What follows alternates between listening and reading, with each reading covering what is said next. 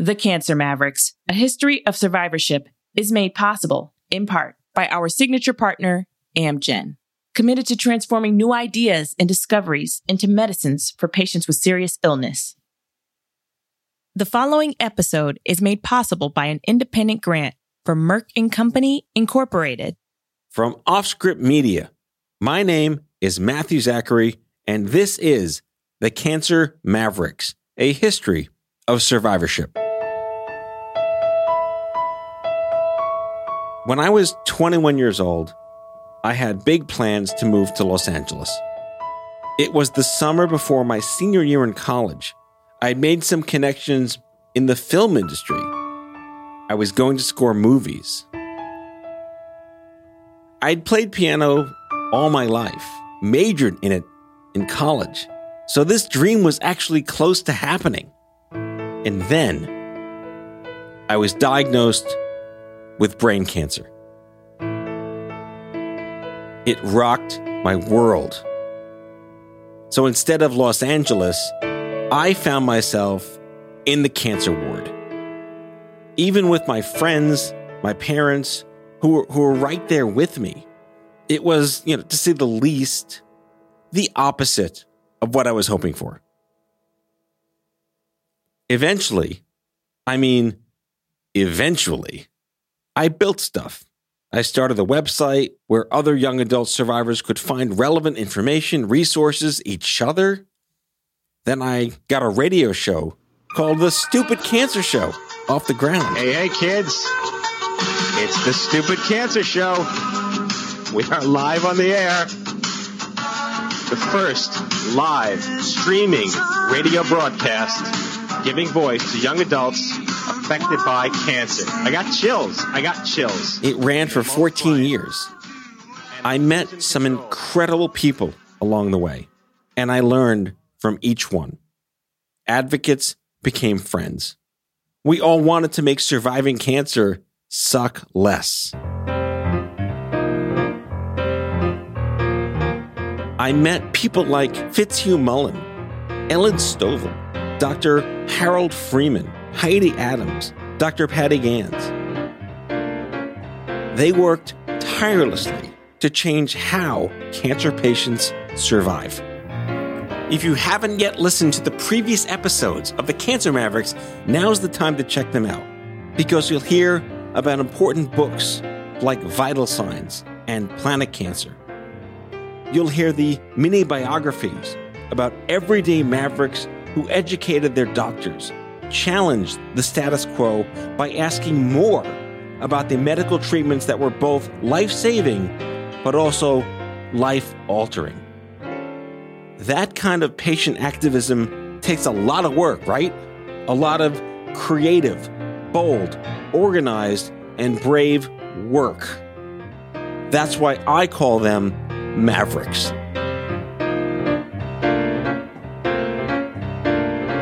Bit by bit, surviving the disease was talked about. Along the way, celebrities stepped forward, offering their own experiences and advocating for screening and research. They help break the stigma attached to cancer as well. So in this episode, we're going to La La Land. We're casting our sights on Hollywood and its star power.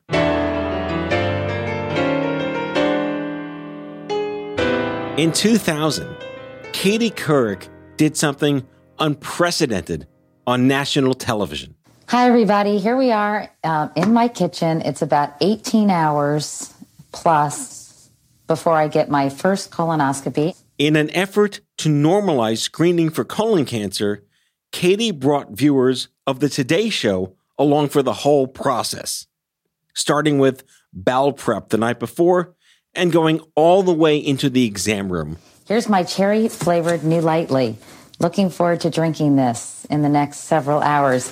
And the instructions say you're supposed to mix it with warm water, sorry about that, and then drink it at intervals of every 10 to 15 minutes, as Dr. Ford said. So I'm going to fill this puppy up.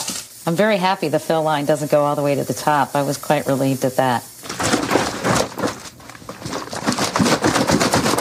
Okay, now I haven't eaten anything for 3 hours because my stomach's supposed to empty, and I had a light lunch. I had a turkey wrap. All right, and now let's go to the table and let's party. Katie sits down with a jug of prep solution and starts cutting a lime like she's about to do tequila shots. Okay, per Dr. Ford's instructions, if you suck on the lime before and after you drink this stuff, it's much more palatable. My first glass. Looking forward to it. Ugh, here goes nothing.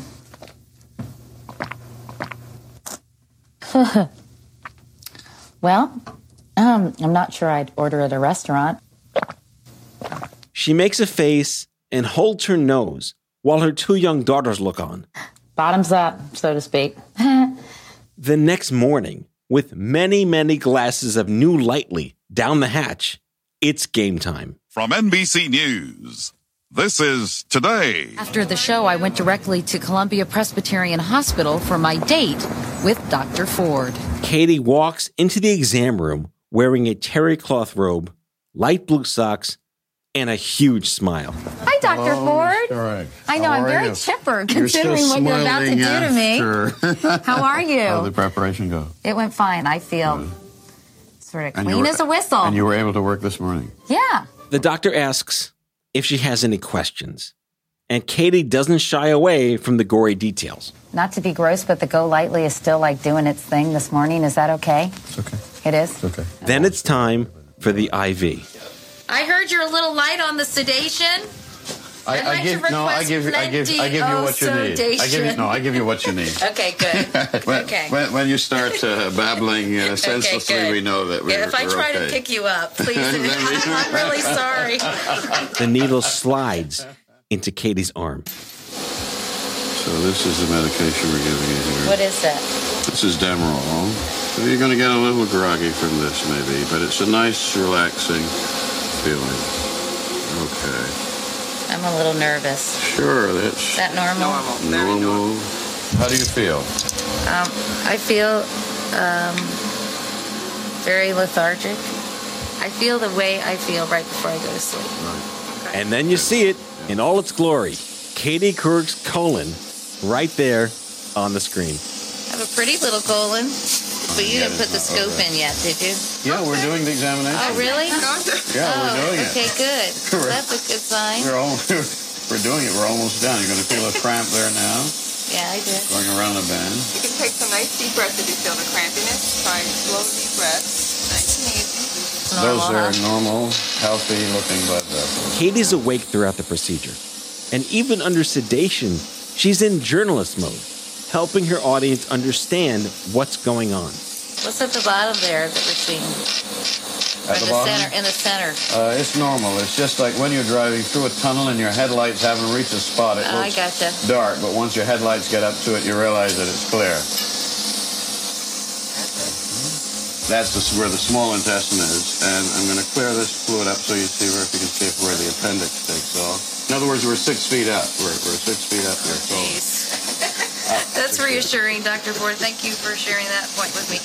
Our colons are always, aren't they generally 6 feet long? Colons? Yeah. Even in small people. You're at the end. We've reached the end of the colon. End of the line. So we're going to come out now. That's it? We're up to the top, yeah. Really? Yeah. I'll stay up there a little longer. I'm kidding. So far, I'm looking pretty clean, you're huh? very clean. So we're coming down nicely, and it's as clean as a whistle. This is a perfectly normal examination. Okay, Katie, that's it. That wasn't bad at all. No. You know, the only discomfort was really sort of when you blew air in me, I guess. You felt a little crampy. A little crampy, yeah. Right. But other than that, no. I didn't feel a thing. Okay, good. You're brilliant, You're a Dr. superb Ford. patient. Thank you very What much. a team. Thank you so much. Okay. Thank you, guys. Good. And it was normal, which is the most important thing. So no polyps, no nothing. polyps, no cancer, no inflammation, nothing. Back in the studio, dressed in a hot pink sweater, Katie brings out a colonoscope for show and tell. It looks like a flexible black snake outfitted with high-tech bells and whistles. We wanted to show you what Dr. Ford was using, a colonoscope. And this is what basically is inserted into your body. And it's a really amazing piece of equipment because they have it's attached to a power source, but you can move it up and down or side to side. She ends the segment by calling on viewers to get screened for colon cancer. And I just want to reiterate that it really didn't hurt. I felt a teeny bit of cramping, and I'm a big baby, so for me to say that, that's a lot. By the way, this is why you need to get tested, because catching those growths before they turn into full-blown cancer is what it's all about. For Katie, this issue was immensely personal. Her husband, Jay Monahan, had died of the disease just 2 years earlier, leaving behind 2 young daughters. He was only 42 years old. Katie delivered that news to her viewers in 1998. I lost my husband, Jay Monahan, my loving and beloved husband, last month after a courageous battle with colon cancer. Jay's diagnosis came out of the blue. Katie wanted to raise awareness of colon cancer, normalize talking about it, and to get more people to schedule screenings for it. And it worked.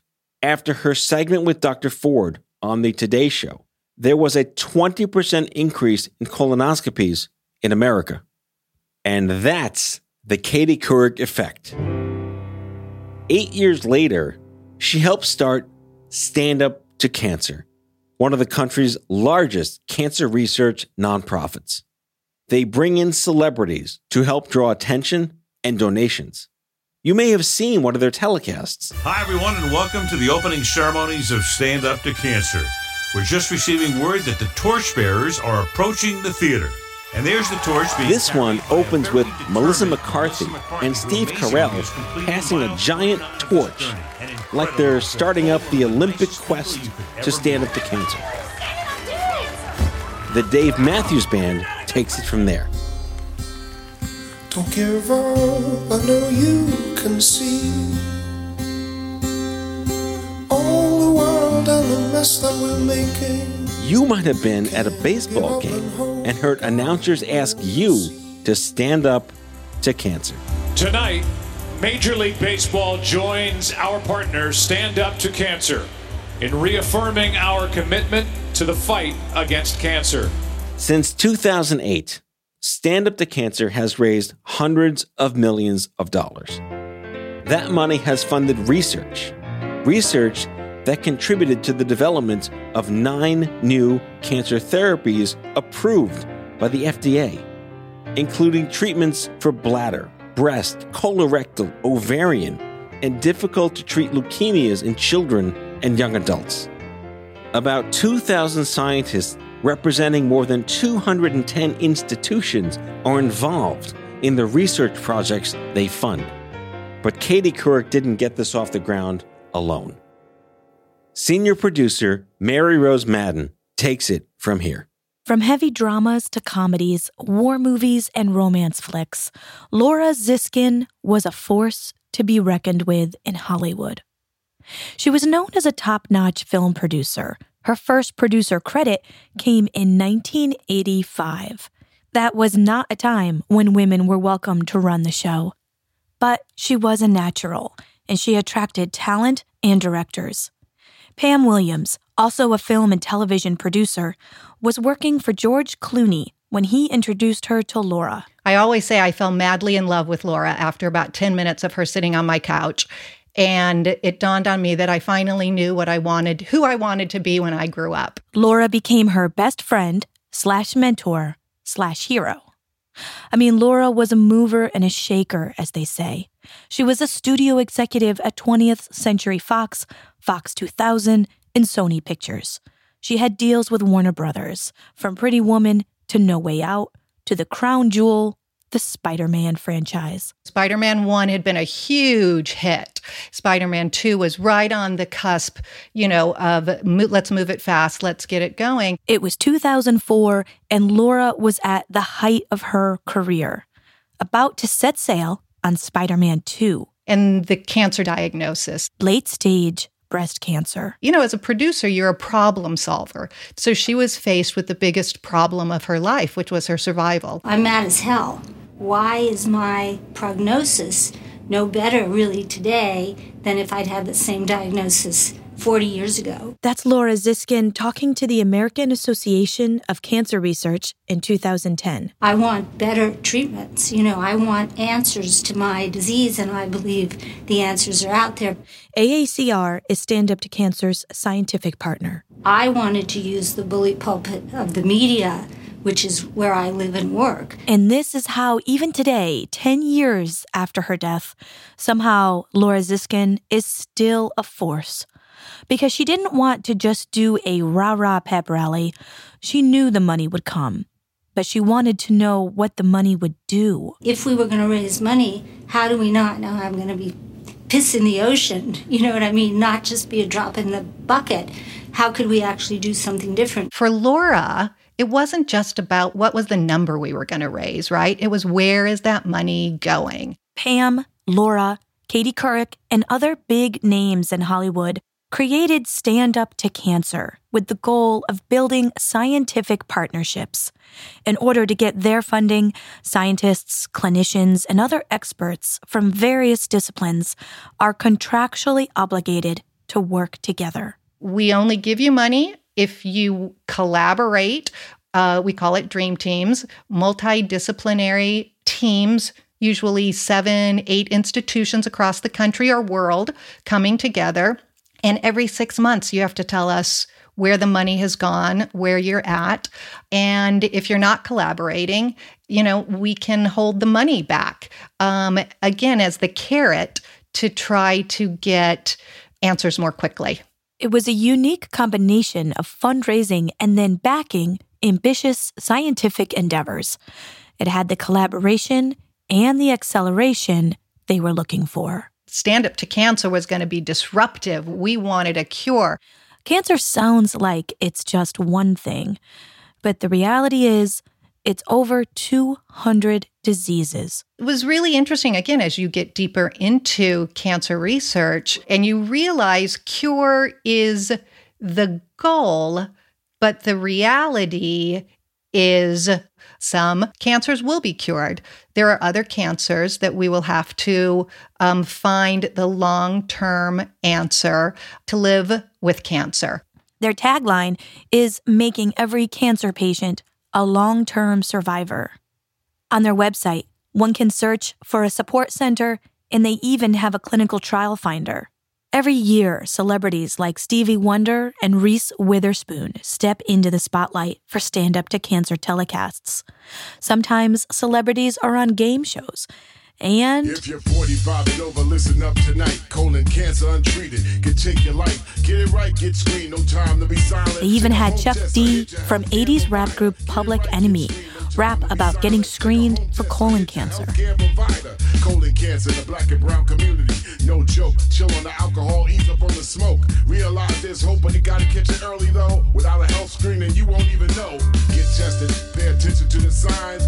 Talk to your doctor and check your behind. Chuck D is part of Hip Hop Public Health, a group of medical experts and others in the rap community. They want their collaboration to have an impact on health inequities.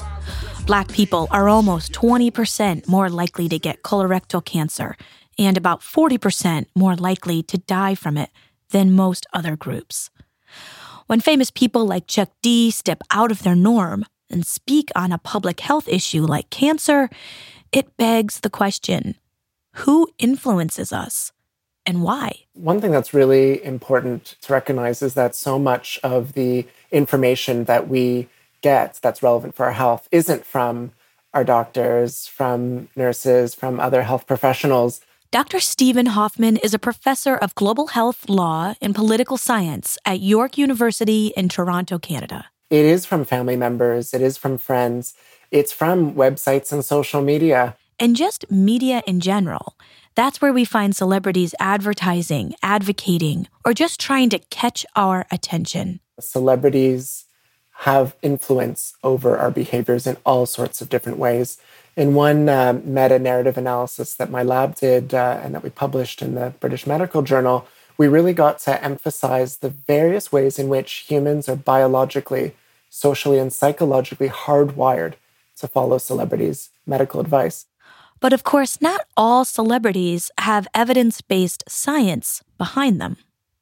The Katie Couric effect, that lands on the positive side, according to Hoffman.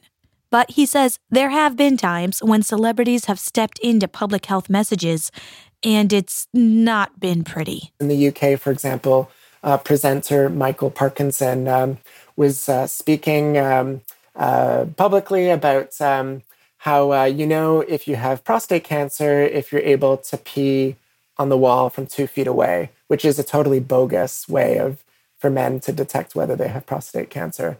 Or closer to home, Christina Applegate was promoting MRI screening for early detection, but actually the U.S. National Cancer Institute doesn't actually endorse those kind of investigations for people who are at average risk of breast cancer. Okay. Even when celebrities are trying to do right and break the cancer stigma, they can forget that regular people often have high deductibles or have to battle health insurance to cover tests and procedures the celebrities are advocating for. But Hoffman says money problems and healthcare battles, those issues don't have a glossy Hollywood sheen. Poverty is not sexy, and it doesn't add to the celebrity's brand. They might be well-intentioned when they're trying to raise awareness, but they do so in ways that aligns and actually builds their own brands and often advantages them. I don't think that should be a controversial thing. That's just a fact, he says. Celebrities are more wealthy than the average person. And so then the way in which the celebrities are portraying a certain thing might just be impossible for others to do because of a variety of circumstances that reflect the kind of inequality that we have in our society today. That inequality is significant in a cancer survivor's life. In a recent New York Times article titled Cancer Without Chemotherapy, A Totally Different World, medical experts and cancer survivors were assessing the impact new treatments were having on their lives.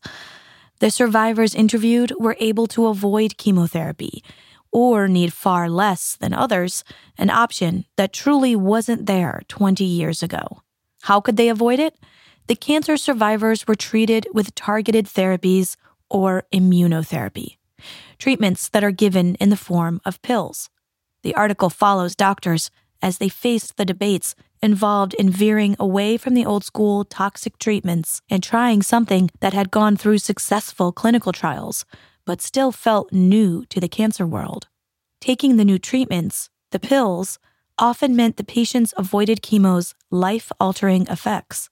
But as the article ends, the reader understands that one of these new treatments has a list price of $20,000 a month, and the survivor's copayment is $1,000 a month for the foreseeable future. This is the kind of treatment that could put someone in financial toxicity, the term given to a survivor's state of life when they're draining their savings, refinancing their home to pay for treatments. There are about 17 million cancer survivors in the United States, more than ever before. But survivorship often has a financial burden. This field touches on so many different aspects of a person and a person's life and their interactions with the healthcare system. That's Dr. Larissa Nekladov. She's a general internist and a primary care physician at the Brigham and Women's Hospital. She's also the director of internal medicine for cancer survivors at the Dana-Farber Cancer Institute and professor of medicine at Harvard Medical School. She says it's insufficient to claim success for curing someone when they're left to suffer in many other ways. And there's a real interplay between the physical, the psychosocial, and these financial troubles. The most clear example has to do with pain. You know, pain is commonly experienced by cancer survivors, and that might be related to the cancer itself, the cancer treatment, including the surgery, chemotherapy, radiation therapy. And then pain may restrict their physical abilities, which then may lead to depression, which may then lead to inability to perform their work, which may then lead to financial limitations, insurance barriers, family dynamics, etc. So by not adequately addressing pain, we can then lead to this cascade. She refers to this cascade as the clinical care conundrum of cancer survivors. And for those survivors who do undergo life-altering treatments, curing their cancer might not be enough. But you don't see a lot of celebrities advocating for cancer survivorship issues, she says. Cancer is definitely represented in Hollywood, but patients either die of their cancer, most likely in Hollywood, or patients survive and then you never hear anything about their late and long-term effects. Every year, more and more people are successfully treated for cancer, but they can be left with that cascade of problems: physical pain, personal financial collapse, debilitating depression, all stemming from cancer. But Hollywood tends to shy away from depictions of cancer's effects that aren't directly associated with the disease. It's death or survival, and not much in between. I mean, that's a lost opportunity. Cancer, in a lot of ways, is something that is a social phenomenon. That's Cami Kosenko, a professor of communication at North Carolina State University. I've been focusing on health communication, primarily how we talk about health with our close relatives and romantic partners. But I've also examined things like how the media talks about health and how media content affects our health behavior. She looks at how cancer is seen by others outside of clinical care, and then what kind of effect this has on the survivor herself. Lately, she's been observing how society is reacting to one rising star in particular. There's a recent contestant on America's Got Talent who went by the stage name of Nightbird, and she is living with terminal cancer. So you're not okay? Well, not in every way, no. You got a beautiful smile and a beautiful glow, and nobody would know. Thank you. It's important that everyone knows I'm so much more than the bad things that happen to me. Yes. And I find her posts on social media to be very interesting, but quite a good demonstration of the good coper presentation that people like to see when it comes to cancer survivorship. What they don't want to see is the bad coper or the person who has mixed feelings about it. The good coper is the good patient, she explains. A good coper presents as hopeful, positive, cheerful. And frankly, that's not an accurate description of what life with cancer is like for a lot of people. But that depression, those financial problems, or that raw pain that Dr. Nekledov talked about, that might be too much realness for our society. People who present themselves as poor copers are more likely to be stigmatized and treated differently than those who present themselves as being the good coper, the good patient. She says often people turn away from the poor coper. We know that the way in which someone handles their illness can impact how likely someone else is to be there to provide social support and caregiving. Kosenko points to a study where a hired actor, called a Confederate in scientific studies, was hired to be a good cancer coper and a bad cancer coper. They had the Confederate portray different types of coping with regard to cancer, and brought participants in and said that this is a person with cancer, and they were given the opportunity to speak with them and also bring a chair in to sit down and have that conversation. This is what they found. As the actor became sad, angry, or expressed a hopelessness, the participant moved their chair farther and farther away. Kosenko says you could see stigma manifest simply in how close the chairs were placed. People who present as a good coper, are more likely to get supportive responses. They're likely to have friends and family that stick around, as opposed to being ghosted, which we know happens quite a bit once someone experiences an illness. The study is called The Role of Coping in Support Provision, the Self-Preservation Dilemma of Victims of Life Crises. There are a few takeaways in this study, but one thing the researchers observed is that by openly expressing their distress, a survivor is very likely to alienate their social network, which can lead to suffering alone, which then leads to more distress. Another survivor's conundrum. How relationships change in times of crisis, how individuals react to a survivor's coping style. Kosenko says, in a lot of ways, cancer is not an individual illness. It's a social one. It has effects on the family. It has effects on people's relationships with others outside of the family. And oftentimes it's managed not by an individual, but by a couple or by a family. Caregivers carry on through the cancer continuum too. The stress, the pain, figuring out how to pay for it, and of course, the uncertainty. Milton Kent is a former reporter and sports columnist for the Baltimore Sun, a professor at Morgan State University, and a cancer survivor. Like millions of boys who grew up in Maryland in the 70s, I grew up considering Brooks Robinson and Frank Robinson and Wes Unseld heroes for their adroitness on a diamond or basketball court. But now, well into my 50s, and 3 years since I was initially diagnosed with stage 3 cancer of the esophagus, my champion has never swung a bat or even dribbled. Nonetheless, she's unbeaten. My wife, Glenda, is my hero. She was there through every chemo session and every round of proton radiation, including the day my trachea tube popped out and the technicians had to call in a doctor to reinsert it. For months, Glenda carried a portable suction unit around for me to ensure that the mucus wouldn't overtake me. She's seen me through repeated trips to the emergency room, a return to the hospital on Valentine's Day, biopsies, and every scan since. She exhausted every bit of her leave from work to be my nurse. Glenda became so good at it that professionals commented that she must have had some sort of medical instruction.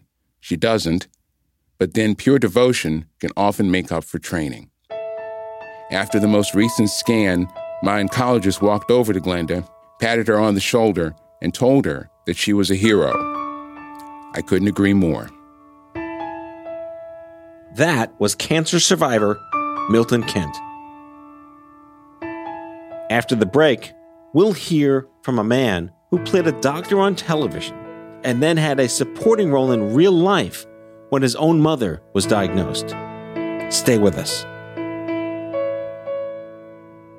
Additional support for the Cancer Mavericks, a history of survivorship, is made possible by the following partners: Bristol Myers Squibb, Daiichi Sankyo, Merck, Seagen, Takeda, Pharmacyclics, an AbbVie company, and Janssen. Learn more about these supporters at cancermavericks.com. Welcome back to the Cancer Mavericks, a history of survivorship. My name is Matthew Zachary. You know, a lot of times when it comes to cancer survivorship, there's this underlying question bouncing back and forth from the survivors to the caregivers. Can I be honest? Can I be honest with you? I'm just not feeling it today. I'm not feeling brave. I'm not feeling like a hero. I'm not up for it. Is that okay with you? So whether or not you're a bad coper or just have a mixed bag of feelings that day, you want so badly to be there, to show up for the other person, but you just can't. How will that affect the family?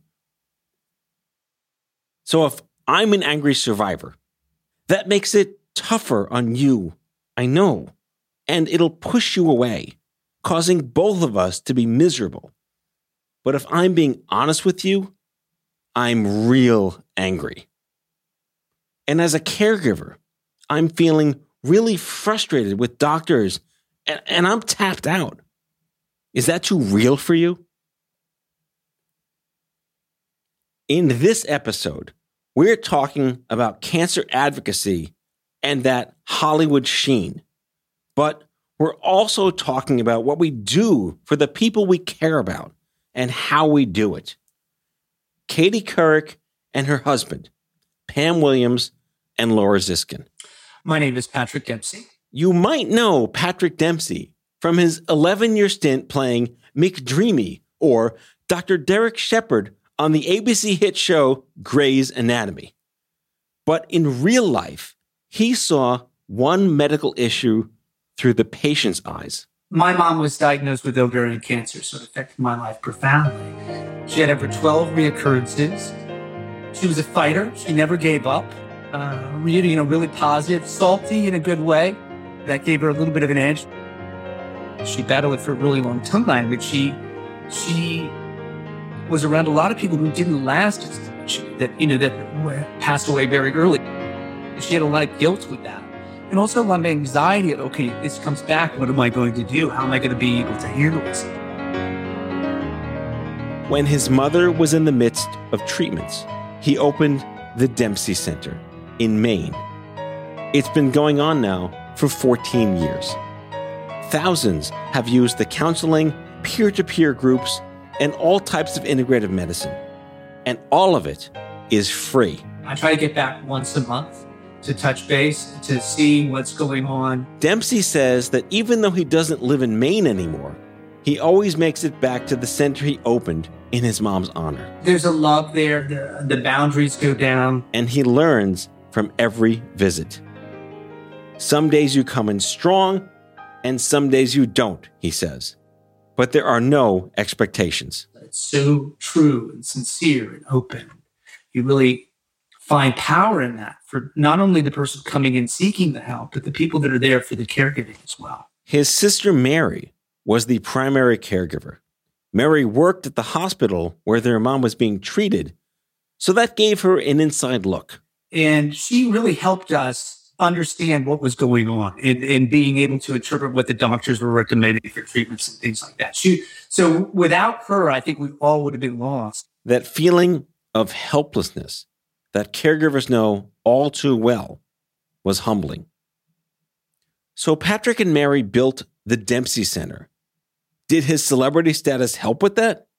You bet. In all of this fame, all of the connections started coming together at the right moment in time in order to be able to create something like this. It's brought a sense of depth to his life. I think fame within itself is not fulfilling. But when you have something that you're doing that's positive with that platform, then you find something that's really enriching. For years, being a cancer survivor meant you were a fighter or you were brave. There didn't seem to be loads of room to be anything else. But now, we are writing our own unique scripts. Being a survivor is about more than just the illness or the cure or the relapse. Survivorship is an art, and the art of your survivorship is how you choose to get busy living. For the Cancer Mavericks, my name is Matthew Zachary. Thanks for listening. The Cancer Mavericks, a history of survivorship, is a production of Offscript Media in partnership with Small Good Thing. The executive producer is Steve Lichtai. Our senior producers are Susie Armitage, Mary Rose Madden, and Andrew McDowell. Our associate producers are Mariah Dennis and Mara Laser. And our production assistant is Sophia Curzius. Sound design and mixing is by David Schulman, and our music is composed and performed by me, Matthew Zachary. For more information about this series, visit cancermavericks.com. That's cancermavericks.com.